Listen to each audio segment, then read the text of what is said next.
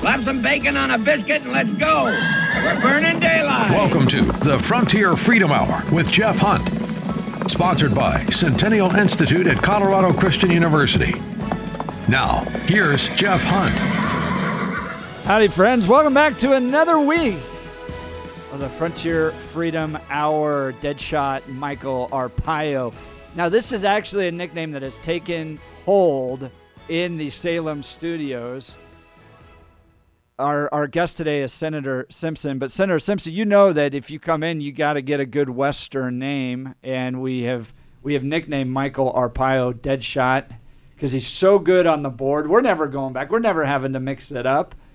He gets it done right the first time. Welcome. My name is Jeff Hunt. I have the incredible privilege of serving as the director of the Centennial Institute at Colorado Christian University and co-chairman of the Western Conservative Summit. If this is your first time listening, we're so glad you're here. We cover issues facing the Western United States from a Christian conservative perspective. We always like to bring the Western issues into the city here.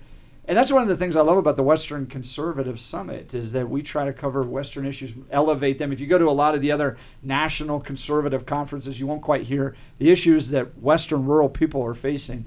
And we like to elevate those at the Western Conservative Summit. By the way, we already got the dates for that. It's June 9th and 10th in Denver, Colorado. We're going to be back down at the Colorado Convention Center at the Belco Theater, so I hope you'll join us. Tickets will be on sale soon. But put that in your calendar, June 9th and 10th, 2023.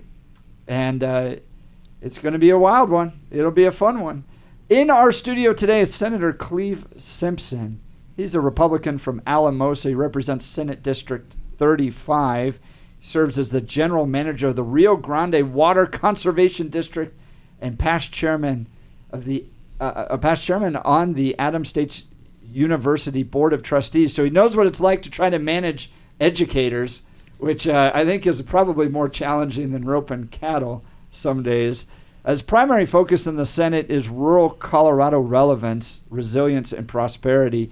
He's a fourth-generation San Luis Valley farmer and rancher. Simpson has a deep understanding of the water issues facing Colorado's agricultural and rural communities. He believes leadership through a thoughtful, collaborative approach is necessary to provide solutions to the pressing needs across Senate District 35 in the state of Colorado. Simpson serves as a representative on the Rio Grande Basin Roundtable and as a roundtable representative to the statewide Interbasin Compact Committee. We're going to learn what all that means. He's active in the Colorado Water Congress and has served on the Farm Service Agency County Committee, Alamosa County Planning Commission, Alamosa Mosquito Control District. That's interesting. And so he's tried to manage educators and mosquitoes, which that is quite a challenge. He likes the hard stuff. Alamosa School District Accountability Committee is a member of Action 22. The Colorado Farm Bureau.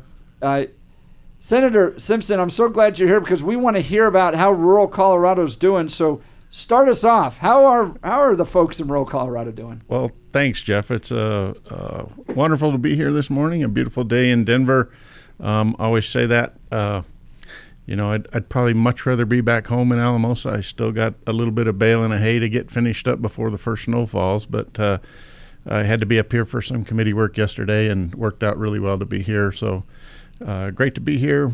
Rural Colorado, it's again, I'm native, born and raised in Alamosa. I'm the fourth generation of my family to farm and ranch there. And it just, tugs at your heartstrings. I got an engineering degree from the Colorado School of Mines and left for a period of time, but knew I always wanted to come back and, live and raise my family in Colorado, in the San Luis Valley in particular. So between, weather challenges and commodities and prices and supply chain issues and a lot of things everybody else deals with, it's a struggle in rural Colorado. It doesn't feel like the leadership of the state, and we're not in the business of getting anybody elected, but we can provide analysis. It doesn't feel like the state thinks about rural Colorado all that much.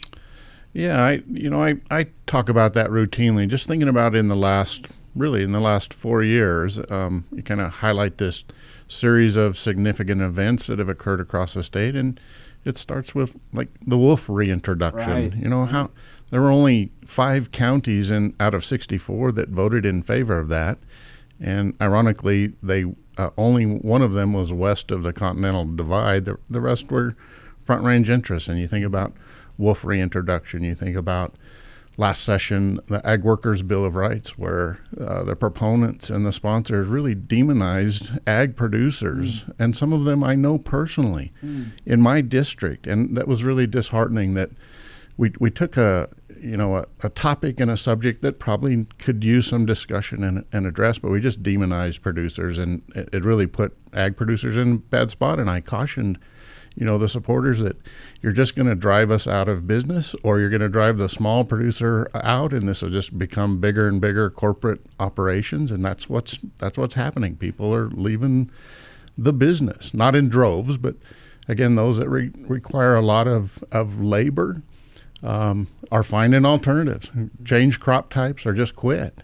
And then layer in, there was a ballot initiative, the Pause Initiative, about almost about reproductive rights of animals, where you were just going to destroy the livestock industry. Ballot Initiative 16, I think it was. And luckily, Colorado Farm Bureau and Colorado Cattlemen's were successful in getting the Colorado Supreme Court to review that and actually said this didn't meet the requirements to be on the ballot. So, but it would have just destroyed the livestock industry. It would have said, I couldn't preg check a cow, I couldn't artificially inseminate a cow, you couldn't process a cow till it reached, or an animal till it reached 20% of its normal lifespan, which in the beef industry that puts that animal at 6 or 7 years old probably.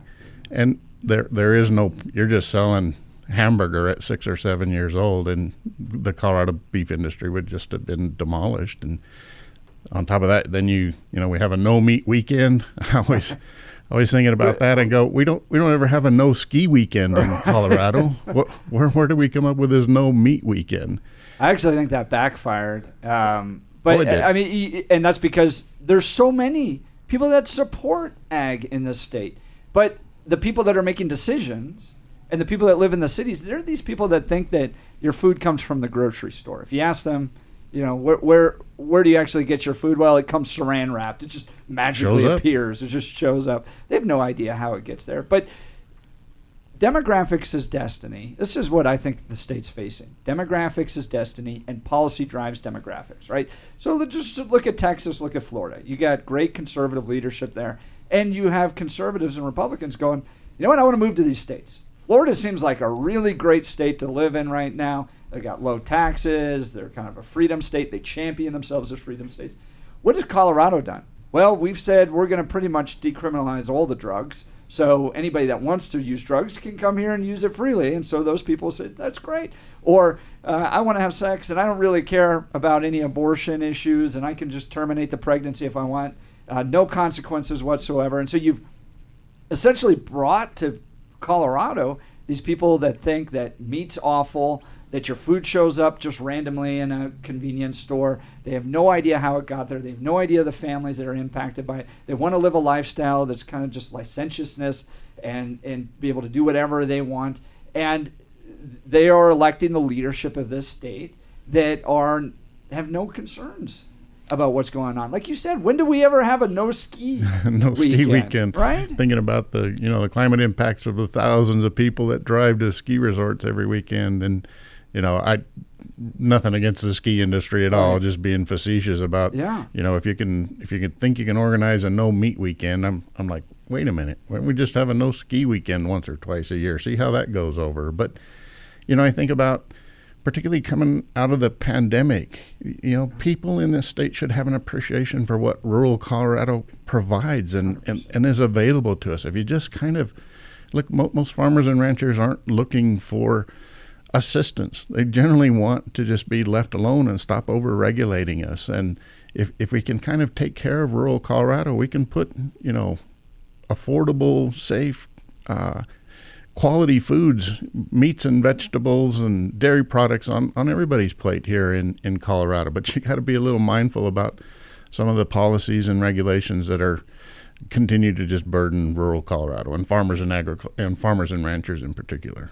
So Senator Simpson is a Faith, Family, and Freedom Award winner, which is our award given to legislators that vote according to Christian conservative biblical values. It's a great award to win. A majority of the legislators don't get them. Only about a third do.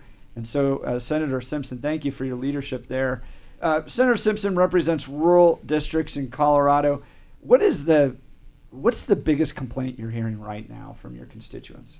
Cost of living. Cost of living and public safety by far. And then you just layer on some of the impacts of that. Trying to fill vacancies in the workforce, and I don't know what's driving that every industry I talk to across my district, it's like I can't find help, whether it's in the Department of Corrections, the correctional facility, they can't find people. Higher education folks can't find people. Tradesmen, plumbers, electricians, they can't find help. I don't know where everybody's gone or what they're doing, but there's this big gap. But the cost of living in rural Colorado and across all of Colorado is just becoming unaffordable to live here. We're talking with Senator Cleave Simpson. He represents Alamosa, Senate District 35. And when we return from these messages, we're going to get into probably one of the hottest topics in the state of Colorado, water. There's an old saying that whiskey's for drinking and water's for fighting in the state of Colorado. We've had Greg Walcher on in the past. Greg talked about how Colorado's kind of the roof for the entire United States when it comes to water. We send water out to the east. We send water out to the west. It's a really important issue. So we're going to continue this conversation. If you ever wanted to understand why water is so controversial, stick around. We'll be right back after these commercials.